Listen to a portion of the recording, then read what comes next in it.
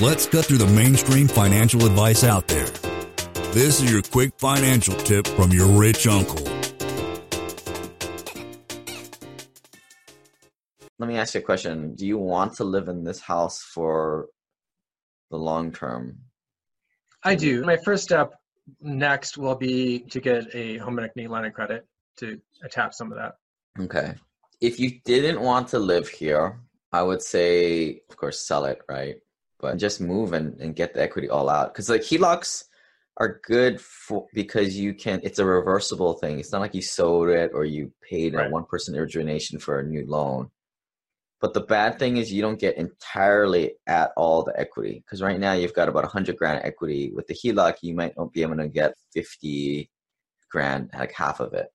Sure. Because they like to have that lazy equity, so they're secured. And so you've got about maybe 50 grand to play with here with a HELOC that you figure. So you've got about 90 of firepower ready to go.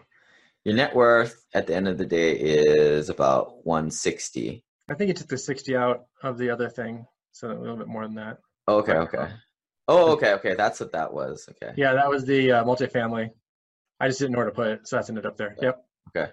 So what are your kind of your two options at this point? I mean, let's talk to this a little bit. Are you asking or telling? Asking.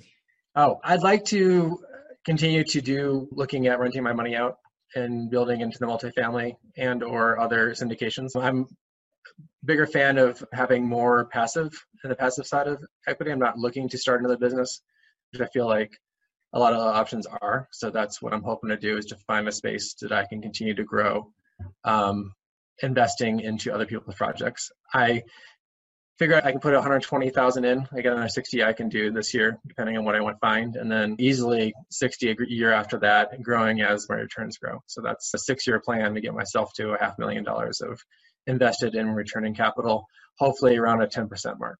Lane is not a lawyer CPA, but the dude did quit his engineering job and now owns thousands of rental properties.